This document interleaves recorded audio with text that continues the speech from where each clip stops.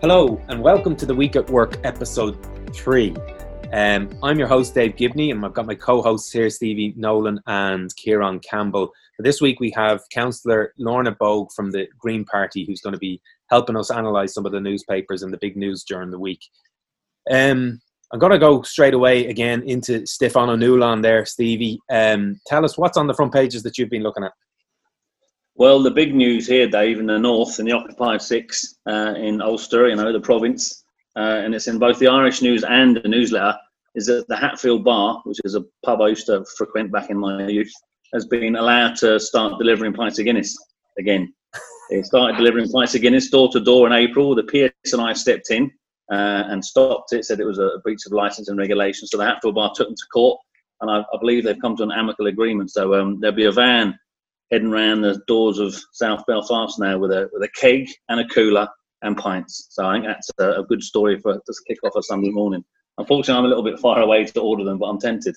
In terms of actual real stories, the Sunday Times headline, the paper of the British establishment, is unfortunately brought back everyone's favourite 6-letter word, Brexit. And it's an article about Barnier's warning to Johnson and Cummings about getting a deal before the end of this year. Once the transition period's up, December 31st, if they don't have a free trade deal by then, it's a no deal, and Britain reverts to WTO rules with the European Union, and so that will be a disaster for the British economy, of course, because I was reading there, but I think it's about 47% of all the UK exports go into the EU. So that's back on our political horizon now, Brexit, and I think it's going to be a major story going forward, because Dominic Cummings clearly wants a no deal, a bit of chaos.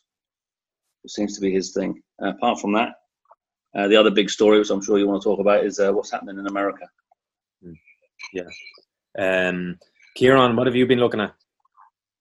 Well, look, I suppose if you're looking at the front page, it's the Independent, the Sunday Independent's really talking about the coronavirus situation again, about the fact that they're looking to move forward the opening of the economy. There seems to be a lot of pressure on the government to actually bring forward the phase 3 up towards the end of June as quickly as possible, and even further afield, But the other type of stuff, the health and safety executive were told to correct their list of COVID-19 deaths in nursing homes. It's all really coronavirus related, although, you do a bit of digging, you start to find other pieces of news which are of interest, not least the government formation talks. That seems to be dragging on and on and on. But interestingly, I thought on Wednesday in the Irish Times, one of the sticking points during the government formation talks, apparently the Occupied Territories bill that was promoted by Francis Black, which was an interesting take, because I never thought that would figure really in the government formation talks. Now, I'm pleased to see that the Green Party and the Fianna Fáil Party are actually pushing that should be passed into legislation, because I think it's a very important piece of legislation. But it was sort of a bolt from the blue to think that might be a stumbling block regarding government formation. And really, in today's Sunday Independent, I was taken by Jean Carrigan's opinion article on the furore about Pat McDonagh of Supermacs when he was on radio during the week, whereby he effectively, again, and they seem to be trundling out these particular sort of business type tycoons, more or less, to say that the pandemic unemployment benefit is just way too much money, unaffordable. And he likened to some of his workers actually winning the lotto, which I thought was an absolute disgrace. But happy to talk about any of those if you think it's worth talking about, Dave. Well, I'm gonna stick quickly with that one on the Supermacs one, because far be it from me to be critical of a major multi-millionaire employer, but he did clarify in today's Sunday Business Post about those comments about winning the lotto. He said the €350 a week payment was like winning the lotto, but he said he was referring to the GAA lotto and not to the National Lottery when he made the comment on the radio. And I'm sure he's being genuine in that. I'm sure that's exactly what he meant when he said winning the lotto, because immediately everybody thinks, the lottery it's the local GAA lottery that he's talking about. But he mentioned in it, I mean, it's one of those things that really annoys me about it, because he mentioned it about the €350 being too much for many workers in the economy, and that they're now earning more. And all of a sudden, the voices of industry rally in behind him and say, look, it's all about part-time work, and that's what we're talking about here. It's people on 10 and 12 and 13 and 14 hours that we're talking about that are getting €350. These were the voices that were not silent during the debate 2 years ago, when we were trying to change legislation to allow part-time workers to access more hours at work, to take them out of the poverty net. Again, it's one of those things that I've been banging on about, and I know I'm wrecking everybody's head about it, but we have one of the highest underemployment rates in all of the EU. We've got over 100,000 people who are at part-time work, want more hours at work, but their employer won't give them more hours at work. Where was Pat McDonagh as the hero of those poor part-time workers during that debate, when we took a vote was taken in the Dáil, 38 votes to 35 to remove that piece of legislation. So, I mean, I find it a little bit disingenuous that the small, medium enterprises and the Vintners Association, all the others, are complaining about this €350 a week, saying that they want part-time workers to be incentivized to come back. They didn't want part-time workers to be incentivized to move out of poverty. Lorna, have you been looking at anything? Yeah, so I've been looking at the Sunday Business Post, and the front page, like the two stories there, that Kieran referred, I think, kind of to one of them, which is just this pressure that's coming on Cabinet now to ease restrictions. There's a very kind of interesting kind of story on the front page there, just talking about, you know, like what particular interests are kind of pushing for a change to the lockdown restrictions, but also, you know, it's just interesting that, like, particularly this 2 meters has kind of come up. That seems to be the real sticking point. And I suppose a lot of people in Fianna Fáil in particular seem to be looking for that to be reduced down to 1 meter. You know, I'm not really seeing where they're getting their evidence for doing such a thing. You know, so it's just interesting that I mean, like, here's, you know, a fairly scientific kind of, you know, recommendation coming from the World Health Organization, which is to, you know, try and stay 2 meters away from each other, and now suddenly, you know, there's so many epidemiologists in the Dáil I was unaware of, and they're all experts now. So they're having that kind of conversation, which is just a bit, you know, worrying for that kind of idea to be getting out there, because like the 2 meters, as far as I was aware, seems fairly concrete and solid in terms of the actual approach that should be taking. And then there's another interesting story on the front page of the Business Post, and I suppose it kind of feeds into this 2 meter versus 1 meter kind of debate, because it's Pascal Donoghue. He's telling insurers that they risk irreparable damage to their reputation, and again, like, you know, this is the state, and instead of saying, well, hang on a second, guys, you're not actually doing what you're supposed to be doing, you're not giving people what they're paying for, we're going to use regulation now to ensure that you actually do what you're supposed to be doing, and we're not going to let you off not insuring for this particular pandemic. I mean, like, that's literally the whole point of having insurance. Instead of saying that, like, we just kind of have this approach of, oh, come on now, guys, you know, you're business people, we're business people. Like, yeah. why don't, what, you're risking, you know, reputational damage, and, you know, people might, you know, walk with their feet and sort of choose something else, and in the free marketplace, like, this might be a good thing for you, instead of just coming down and being like, look, you know, you have to do this, like, or else, you know, we're going to have to, like, nationalize the insurance industry or do something like that. You know, I say this as a councillor who has had many problems with the insurance industry. I mean, like, we've got this is local news klaxon, but you know, like, down in Cork we have several facilities that we can't use because the insurance premiums are so prohibitively expensive that people can't actually use these facilities. And it's starting, I mean, it's moving into childcare, it's moving into community centres and services, like all this kind of stuff. And this kind of approach to you know, this kind of approach to the insurance industry, and industry as a whole, which is just like, you know, oh, well, please don't do that, but we're not going to do anything about it. But, you know, we're just saying, please don't. Like, that's, I don't think that kind of is going to cut it anymore. Like, I think the time for that is done now at this point. So it's just interesting, these two stories kind of together on the front page of the Business Post. Well, no doubt we're about to see, probably from a Fine Gael Minister for Finance, tax incentives to pay out to the people who are not getting their insurance. I read that article as well. I found it fascinating that some of the comments in it, you know, the Minister for Finance said he fundamentally disagreed with any attempts by insurers to reject business interruption claims on the basis that government advice for businesses to close did not amount to an order to do so. So the insurance companies are now saying to the companies that shut down, you were only advised to shut down, you weren't instructed to shut down. So that's their loophole that they're trying to get around. And as you say, failure to do the right thing could cause irreversible damage to the reputation of insurers. He said, the minister also warned that the actions of insurers during the public health crisis could have an influence on government policy in the sector going forward, making the assumption that Fine Gael are going to be in government going forward, as if they're actually going to do anything anyway. And the final bit I had marked out from that story as well was there was a perception among the public and businesses that insurers were not acting honestly or fairly in the best interests of their customers, as if insurance companies are there to act in the best interests of their customers.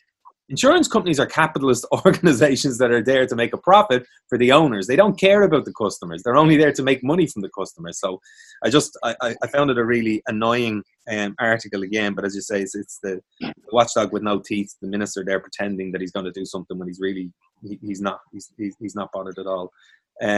Just on the other one, the 2 meter rule, because for my sins, I was up this morning at 7 o'clock with the baby and watching BBC News. And they had the former chairperson of Pizza Express on. It's interesting to see how both sides of the British capitalism and Irish capitalism are all singing off the same hymn sheet, saying we need to, businesses, particularly restaurants, hospitality sector, retail, are not going to be able to function in the same way, and pubs not going to be able to function in the same way with 2 meter rule. Let's reduce it to one meter.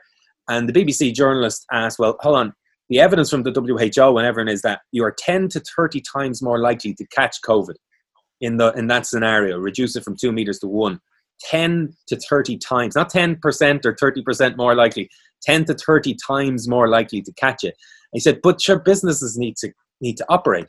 So effectively, throw your low-paid staff to the wolves, let them catch the virus, let them bring it home to their families, because there's a restaurant down the road that needs to make money. And we're not prepared to bail them out any further.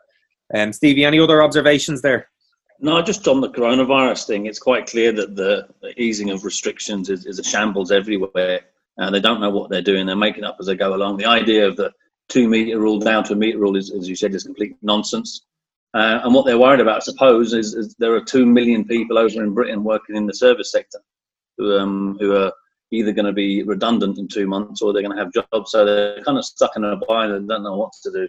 In terms of what's happening in the north, which has begun to follow, I suppose, in some way, parallel with the Republic, which is a better approach. The PSNI said yesterday, the headline in the newsletter is, you can travel, but please don't. So that's clear. That's excellent advice there from the local PSNI, because they travelling restrictions here, and I live out in the countryside, and Belfast basically, and also North Dublin, decamped to the Mourne Mountains yesterday. It was absolutely fucking packed. Roads were blocked. There are thousands of cars. The beaches are packed solid. There's no toilet facilities. It's a real shambles actually. And I've talked to mates over in London, and it's no better. So I'm becoming more convinced all the time that there's going to be a second spike, and potentially another lockdown. Who knows? Come the end of start of the September, Yeah. There was a good, I don't know if you saw it, you probably didn't, in the Irish Times yesterday, there was a piece on page 4 just about the virus and the excess deaths. And I'm glad people are starting to talk about the excess mortality and excess death levels in Ireland for different issues. But in it, there's a comparison being made now between the North figures and the Southern figures.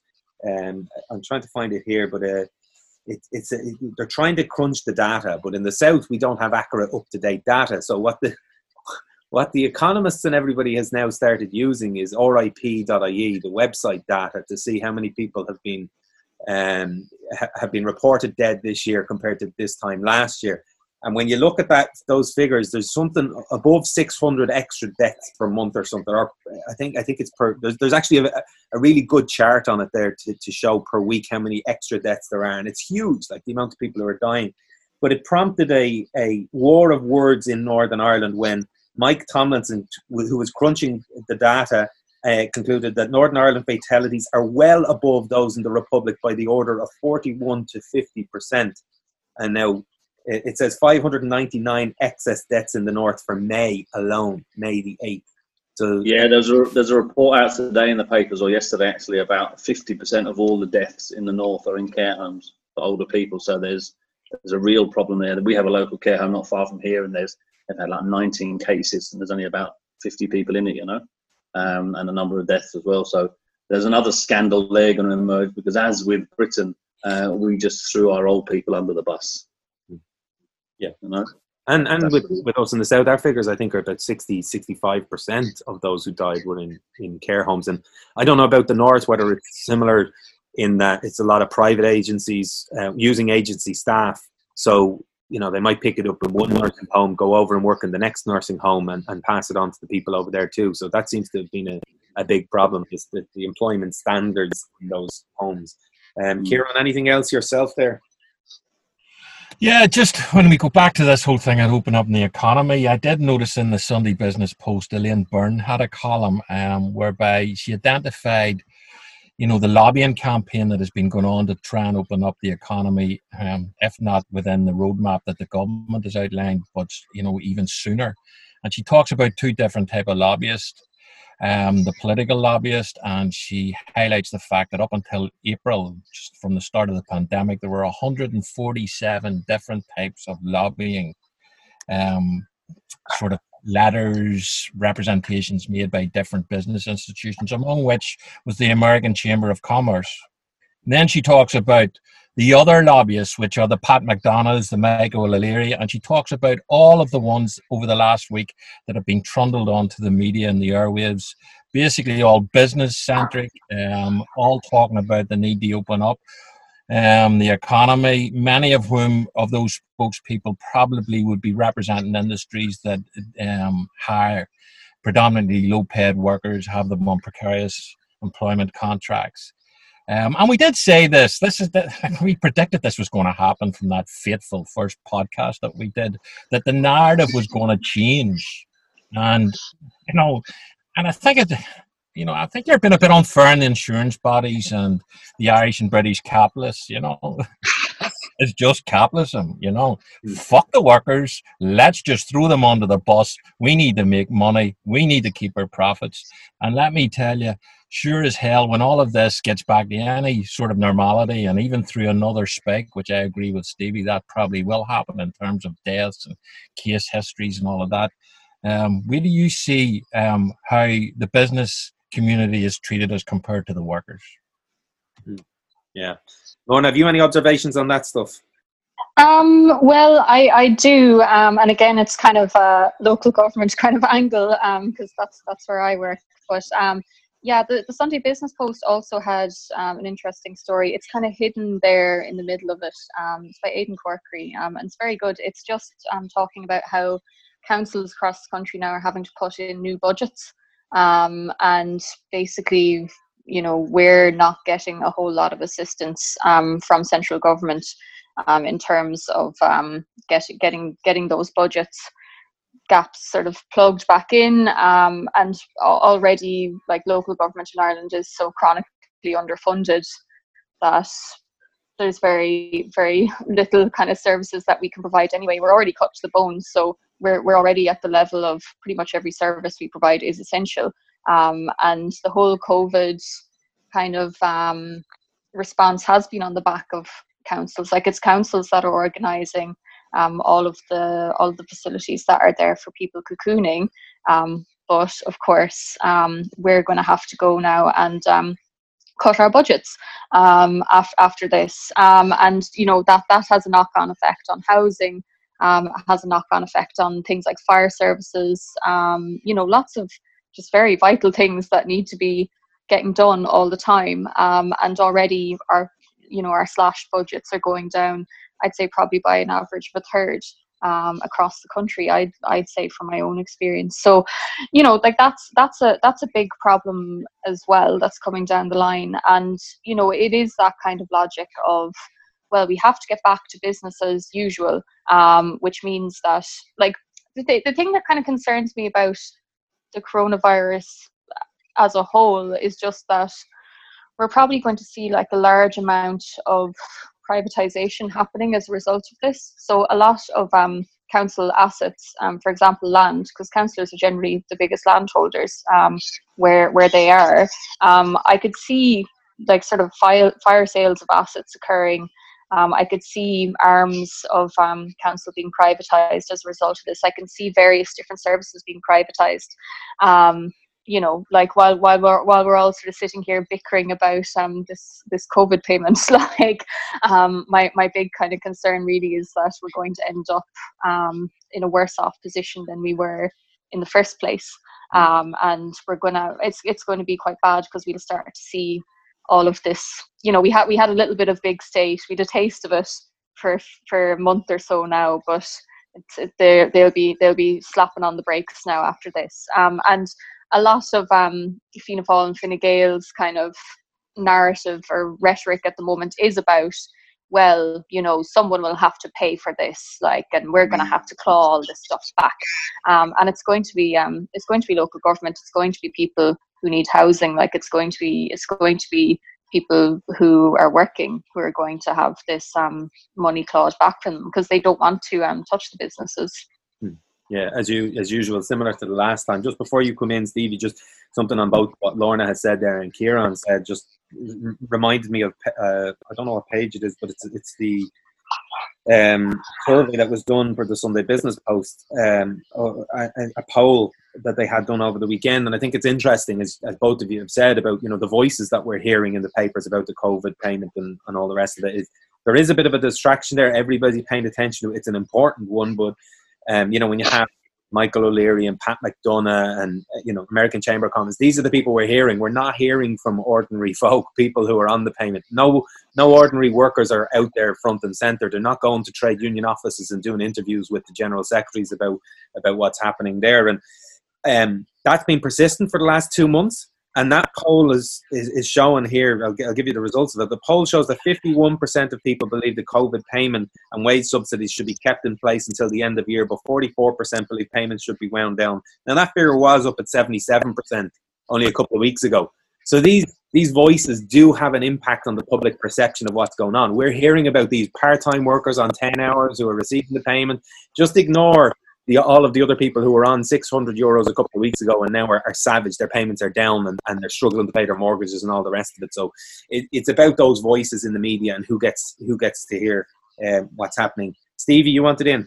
Yeah, just a very brief point to back up what Lorna was saying about the preparations for austerity 2.0, which is clearly happening all across Europe. Even the European Union's great fiscal rescue package was announced this week by von der Leyen, and it amounts to about 0.56% of the EU's total budget for the next 4 years. So it's like minuscule amounts of money now going to be available for the 27 members. So even the European Union's failed massively on this one, and it appears as if we're just going to see a reconstitution of class power again, like we did in 2008, 2009. So we've got a job of work to do to stop that happening, Yeah, just I'm going to come to Lorna again now in a second, because I want to ask her about something that she may have some insights on in the government formation talks. I don't know whether you do or not, but I'm looking at yesterday's Irish Times, page 7, public patience sorely tested as parties crawl towards a deal. Now, just in the headline, public patience, nobody's asked me, I'm part of the public. I love the way some newspapers tell us what the public think and what the public is thinking. I don't believe the public patience is wearing thin on government formation. I've been talking to an awful lot of people over the last couple of weeks, and nobody has gone, Jesus, I'm really pissed off about government not forming here. Everybody's more pissed off about being locked down or, restrictions or whatever is going on, and they want to get about their lives. But, just if you have any insights into what's happening there, what's going on with the Green Party and the government formations? Spill the beans, Lorna. Time to start singing like a canary. Oh my God, it's a trap. I thought I was on here to talk about the environment and cycle lanes and stuff. That's what I was told. We'll get to that. Yeah. Yeah, well, I mean, I suppose just to pick up on another point there, I mean, like the ESRI came out this week and said that austerity measures just don't work as an economic tool. They just don't work. They didn't even particularly work last time, and then trying to apply the same playbook to this particular situation isn't going to work. So you know, like this kind of drive towards austerity, it's not backed up by the field of economics at all. And I, for my sins, have a master's in economics. So, you know, it's just interesting that people sort of take as gospel you have to do austerity when, in fact, it's very much not what the field is saying. Yeah, this article by Fia Kelly and Pat McDonagh, my favorite commentators. Such insight. I just found the whole thing really funny because interestingly enough, like the way that they talk about the Green team of negotiators in there, like there's 2 women on it, and then there's several male TDs, but the only people who Fianna Fáil and Fine Gael are talking about are the women TDs. So Nasa Harrigan is identified by senior Fianna Fáil and Fine Gael sources as being very outspoken, very bolshy, whereas Catherine, who is not speaking so much, she's being described as being sphinx-like. She sits there like a sphinx, says one inside her. And it's just funny, like, because, you know, as a woman in politics myself, like, it's always so funny to read, like, these kind of descriptions of women in politics, because if you don't talk, you're mysterious and kind of like sneaky, but if you do talk, then you're terribly outspoken and, you know, not doing your side any favors. So like you just can't win if you're a woman politician. So yeah, I just found this article sort of particularly funny because I mean, like, a lot of the commentary that I have been reading about it, or about the negotiations process, has been very much, you know, there's been a lot of pearl clutching going on, a lot of, oh my God, you know, I can't believe, you know, the Green Party want things for the environment, and they also want housing and health, those things that they campaigned on in the last election. Like, this is shocking stuff. Like, I can't believe it. Like, it's time for the Greens to grow up, and they should just go and accept what Fianna Fáil and Fine Gael tell them, that we just can't do things, and they're idealists and all this kind of stuff. I mean, there is a particularly egregious headline, it's probably weeks ago now at this point, but like Alison O'Connor had this whole article about, you know, there are people dying on the front lines and the Green Party just won't capitulate to Fianna Fáil and Fine Gael, and isn't that awful? Like, it's just like the commentary has just gotten absolutely appalling, which is why I haven't read too many newspapers for this newspaper reading podcast, because I just don't bother anymore. I read the Evening Echo. That's the only newspaper that I will actually read. Yeah, and the Sunday Business Post. They're good sometimes, but yeah, it's the whole thing has just been really the commentary has been appalling, and it hasn't been particularly insightful, because I mean, we went to the electorate with a manifesto. We said that there were certain things that we wanted. We're going into a negotiation process to ask for those things and see if we get them. And if we don't get them, well, then the members will have to make a decision on whether they're going to go in or not. But if you're not getting what you ask for, then that's the whole point. Like, I'm aware I'm speaking to trade unionists here, like, but you know, this idea that, you know, you would go in and be like, hello, I want this and this and this. Okay, you're giving me none of them. Right, I agree. Good idea. Yes, absolutely. This is a good negotiation.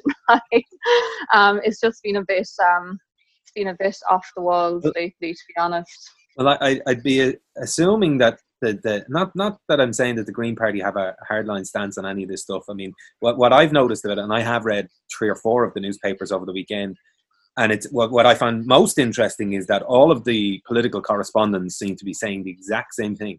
They're all saying that Fianna Fáil want into power no matter what. They'll sign up to any agreement whatsoever. They're saying the Fine Gael are a bit touchy about this now, partly because they've got a bounce in the polls. And then the Green Party are watching their membership because they need 2/3 of the membership to vote in favour of a deal to go into government. So all of the correspondents are more or less saying the same thing with lots of flowery words around that. I don't know whether, Ciarán mentioned the Occupied Territories Bill and thrown some little bits and pieces in there. If that's about Fine Gael potentially throwing something to the Green Party, Fianna Fáil, I don't think will have any hard lines. I think they'll just go in for whatever they can, because, even in the most recent polls, they're not gaining. They're way down on where they were. Sinn Féin are not losing ground. They're not gaining, but they're not losing. So it's an interesting dynamic that's going on. But what I'd worry about is the whole living in a bubble. The journalists living in a bubble, not recognising what's actually going on the ground. Ciarán, you wanted in on this one, I think. Yeah, and a couple of points there, Dave. Thanks for bringing me in. Jesus, Dave, you really scare me here with your naivety, or else you're just playing devil's advocate as the anchor of this podcast. But to think that you've just suddenly realised Fianna Fáil would go into government at any cost, mother, good God, they would have went into government with their granny a long time ago, Nevertheless, I take your point. The media seems to be living in a bubble. But I would just like to ask Lorna there, if the Green Party, it's been reported that if the Green Party are not capitulating, as per, I think, Alison O'Connor stated in an article a couple of weeks ago, surely your leaders are doing a good job, which begs the question then, why do you want Eamon out? Well, now you're playing devil's advocate. Very sneaky. It's not a case necessarily of wanting Eamon out, and I suppose we're moving on to the letter part of the discussion. I do have to be kind of careful here, because what I've been noticing over the last week or so is I've been going on local media, and normally it's kind of like, oh, it's fine, I'm speaking to my own constituents, so that's I can sort of speak to them, but then suddenly my words are being taken and I'm hearing them back on national platforms, which is the kind of line you have to dance. I don't think it's necessarily about, we have to get rid of Eamon, because that's not really how the Green Party views leadership. Like we sort of went for a very long time without actually having a leader at all, and being leader of the Green Party is not this kind of all-powerful position where, in the same, like, people think of leadership and they think of the leadership of Fianna Fáil or Fine Gael, where you do have like this sort of iron fist rule over your councillors and TDs and stuff, whereas in the Green Party, being leader is a bit like herding cats. So it's not this all-powerful kind of position that we're all fighting for all the time to get. I remember, when I initially joined the party, I ran for chair of the Young Greens, but the way that I won was that people were like, oh, good, someone's going for it. Brilliant, you're chair now. So that's a little bit different. So no, it's not about that. It's just that Eamon has been there for 10 years now. And we have these scheduled leadership elections after every general election. So, it's kind of like the last one that we had was 10 years ago. There wasn't one in 2016, but that was a bit of an outlier, to be honest, because we've always had contested elections. So it just seems like the time is right to actually have a contested election. Catherine is, I suppose, she hasn't said whether she's definitely going to run or not, but she's been deputy leader for 10 years now, and she's done some great work. I just personally think it's time she got a promotion, and that we actually sort of did something a bit different, and every organization has to refresh itself. So there's no great animosity or anything. We're all very polite and nice, so that's kind of it. I think the interesting thing for us from the outside looking in, I got a lot of mates up here in the Green Party, and I would know Claire Bailey quite well, and as a friend, and I know a lot of they'd be quite left-wing and quite radical in the north. So it's interesting to find out or to get your impression that when the vote goes back to the membership, and I think it's 2/3 is the majority that needs to pass. So what's the feeling of the membership? And it's not a tricky question. I'm genuinely interested because I know that in the north, all of the Greens I know, I would put them all firmly on the left in some degree. Whereas you don't get that impression necessarily when you kind of interact with some of the Green membership in the south. What's your kind of read on that, Lorna? Yeah, I don't think it's an impression that people get, but I think that's because going back to, the particular kind of narrative that the columnists and journalists are going with at the moment, which is that it's shocking that the Green Party would want to do stuff for the environment or housing or homelessness. That's what it goes back to. So there's a perception and there's an image of the Green Party that is somewhat manufactured, which is this image of Fine Gael on bikes, and that's what the Green Party is about. And as long as we get something that sounds somewhat environmental, then that's fine, and we're happy enough with that. Whereas that's not really how the membership on the ground is.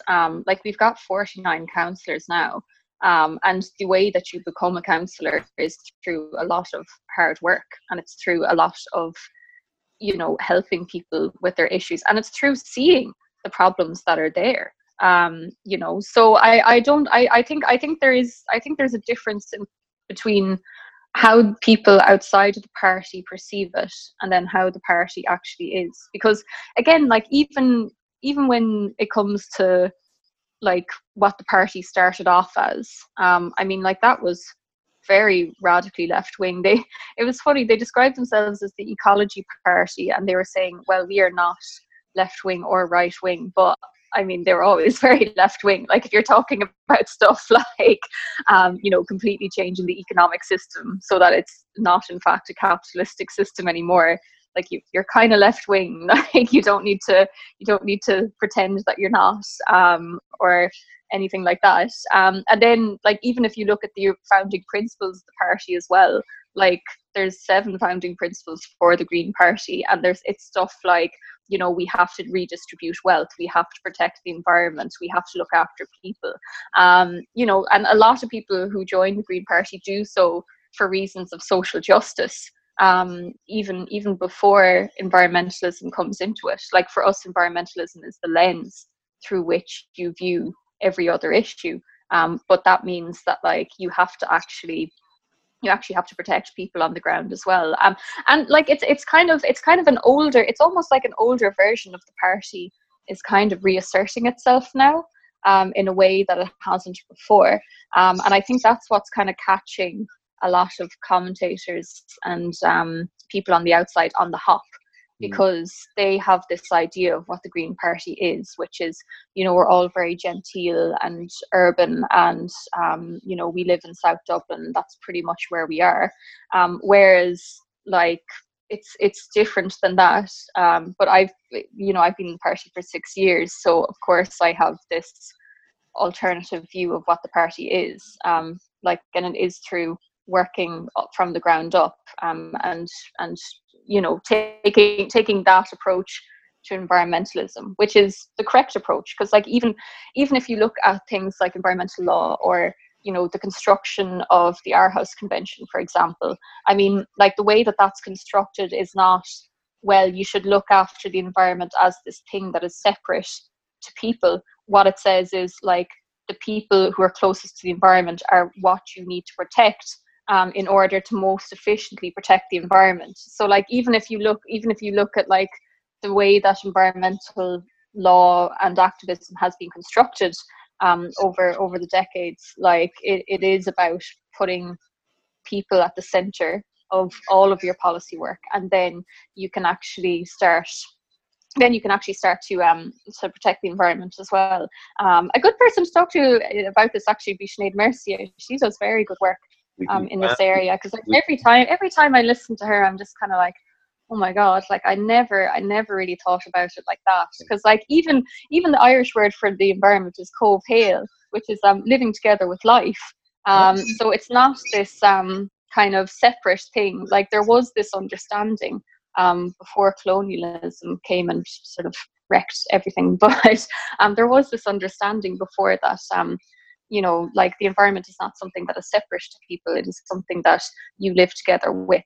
And, you know, like, I'm getting very airy-fairy now, over like this whole thing has made me very, very airy-fairy. But it is true though, like, and I suppose that's kind of what this leadership thing is a little bit about as well. You know, it is what version of the Green Party do you want to see in future, and how do we move beyond the place where we are now? Like, we're in a good place now, but I think there are ways that we can move beyond that even, and sort of reassert it is that the Green Party is about. Yeah, we do intend on having Sinead on the show to talk in a while as well. What I did find interesting, I'm going to move on from the talks now in a second, but the final one, because we're all trade unionists and supporters of, as you say, the people being involved in this stuff. But one thing that seems to be a sticking point as well in the talk seems to be pension age rises poses potential problem in coalition talks. There's an article again by Fiach, Kelly, Pat Leahy and Harry McGee about the increase in the retirement age to 67, where the Greens and Fianna Fáil are saying no, and Fine Gael are saying it would be fiscally irresponsible to delay that move any further. So in an attempt to solve the problem, Fianna Fáil and the Greens held a bilateral meeting, and the quote here is that Fine Gael got in a, quotation marks, massive huff when they found out that the Greens were talking to Fianna Fáil separately. So it shows you the level of maturity that they all have as well in Fine Gael, that you can't leave us out of anything. We're to be the main people on everything. I'm going to move on to the US riots. Who wants to talk about what's been happening over in the United States over the last couple of days first?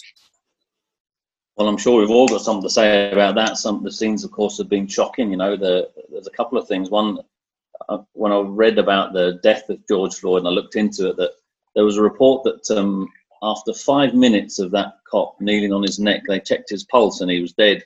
And the cop continued to kneel on his neck for another 3 minutes. And that, the kind of detail of that I just thought was fucking shocking. That they knew the man had stopped breathing, but they continued to put pressure on him.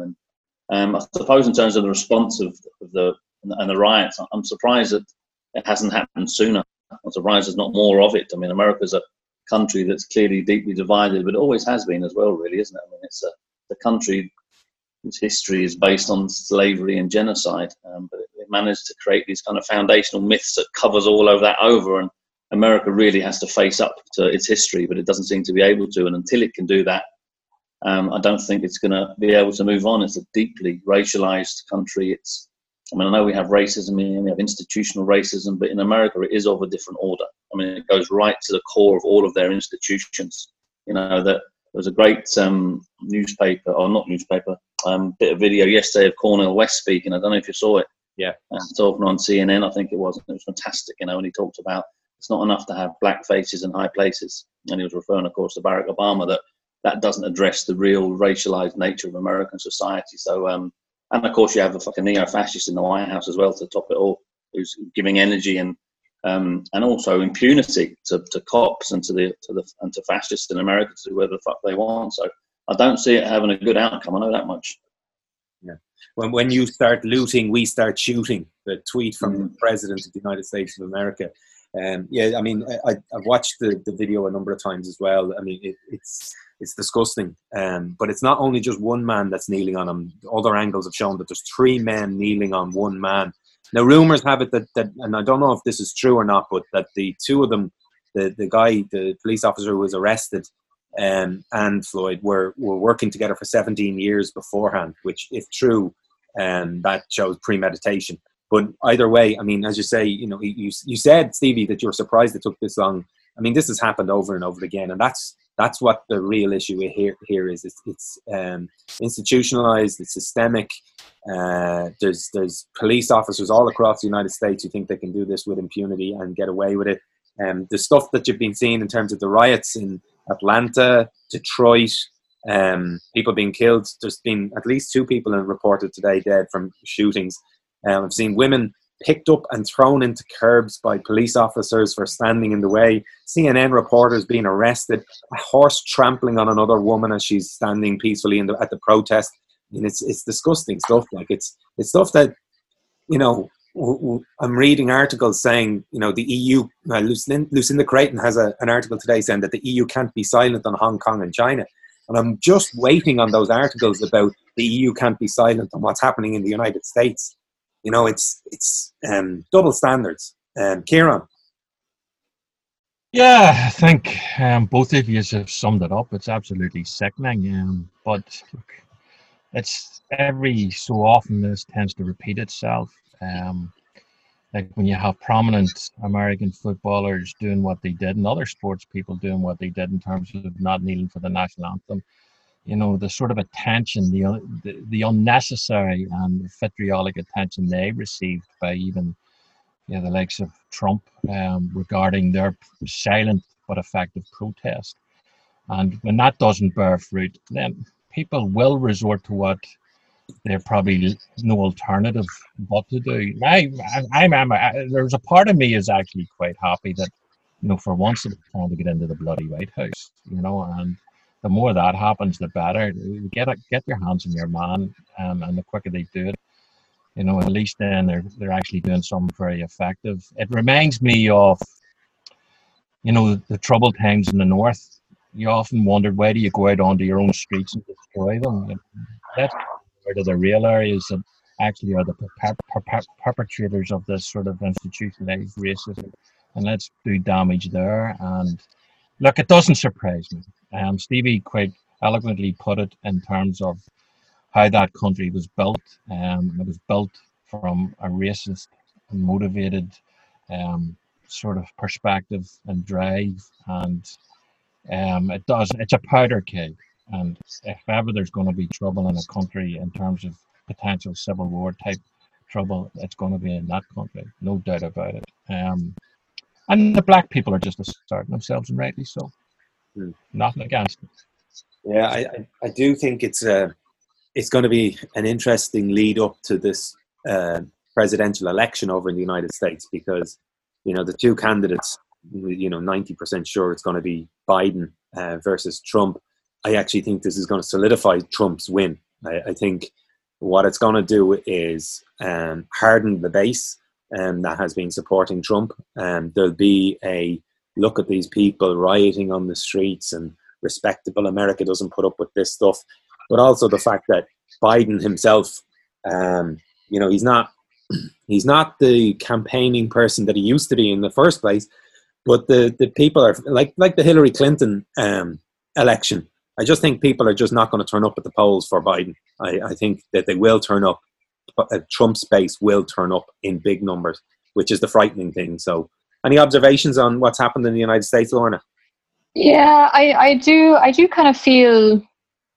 I feel kind of sorry for people in terms of like because I was thinking about the presidential election as well the other day, and I was just kind of like, you know, if you're African American, like I wouldn't know who to vote for, you know, like obviously not Trump, but like Biden has never done too much to help that community either. And that's it's just such a shame that like they just don't there's no one there kind of to fight their corner. Yeah, no, it's the whole thing is just really appalling. Like the whole thing is just awful.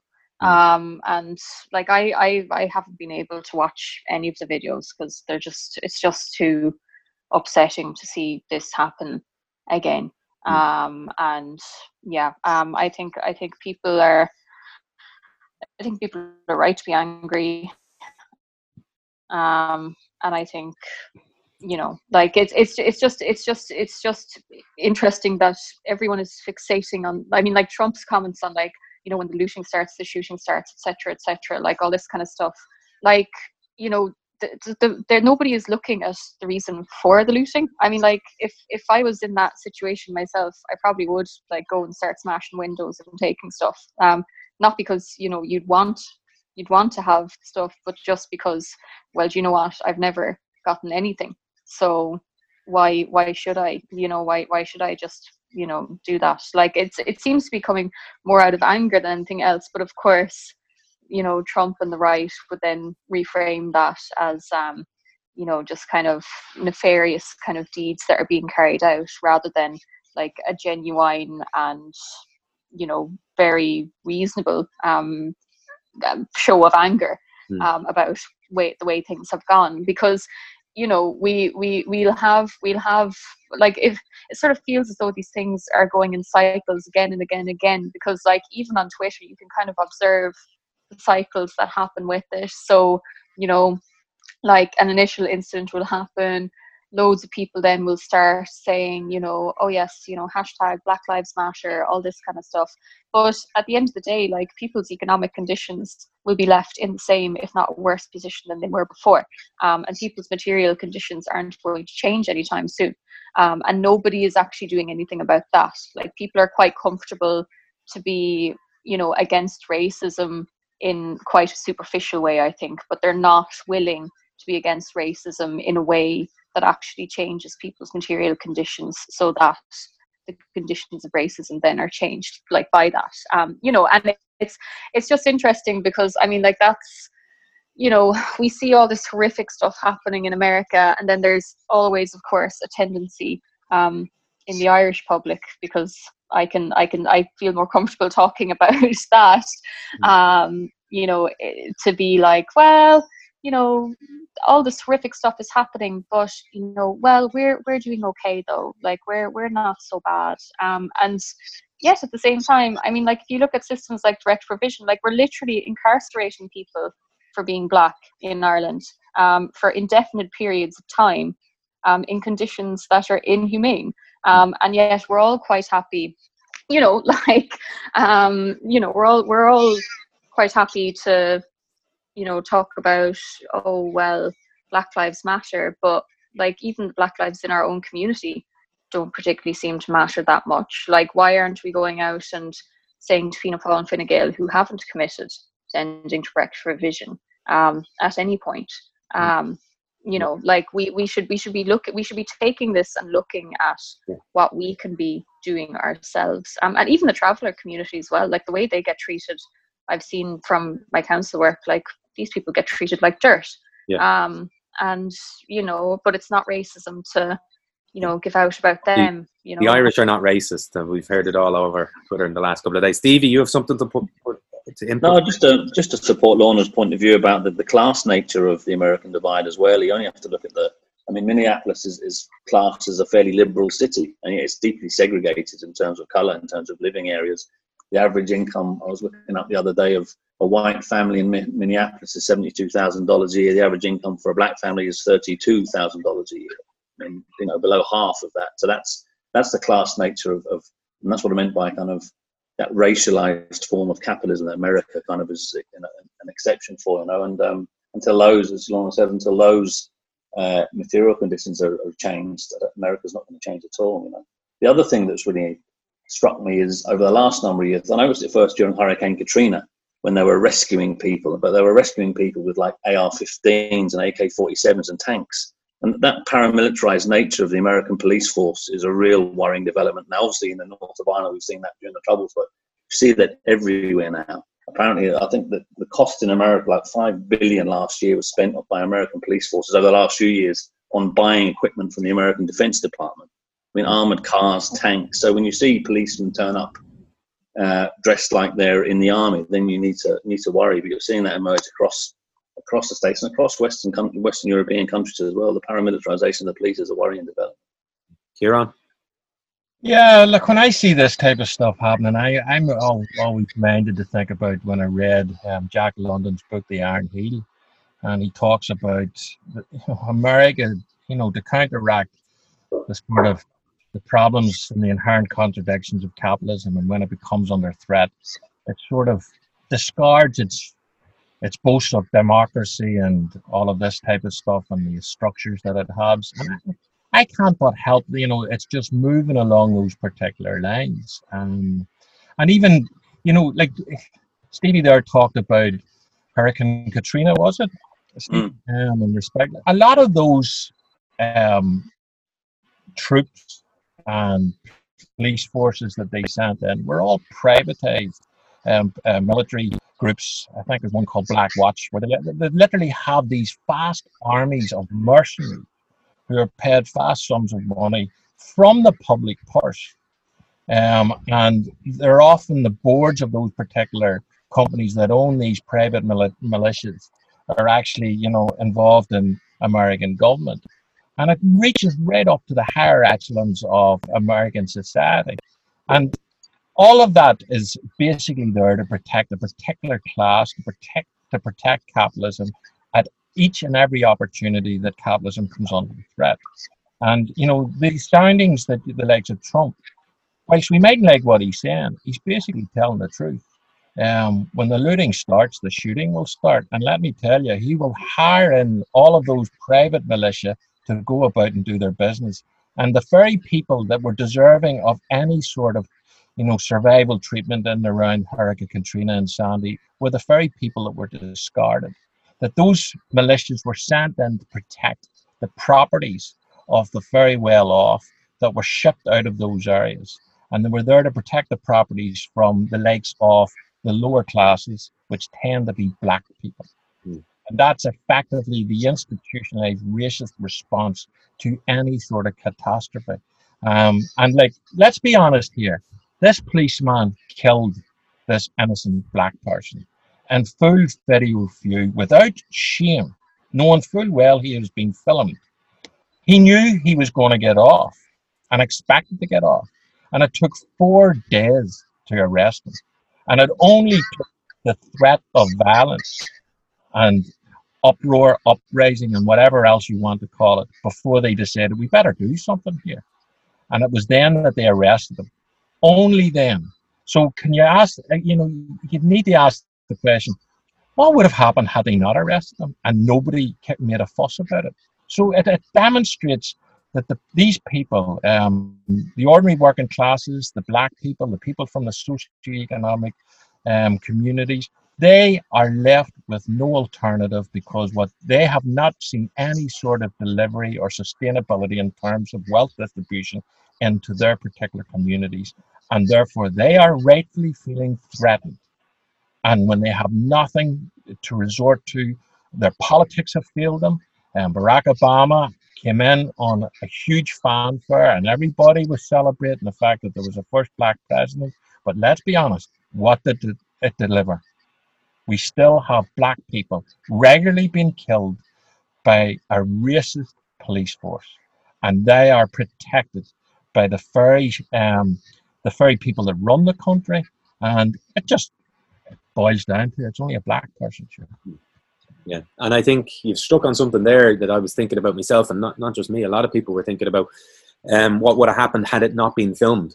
There's no doubt that there would have been. He was resisting arrest, and there was trouble, and there was violence, and the police officers were being threatened. As Will Smith's quote over the week was quite good. He said, "Racism isn't getting worse; it's just getting filmed."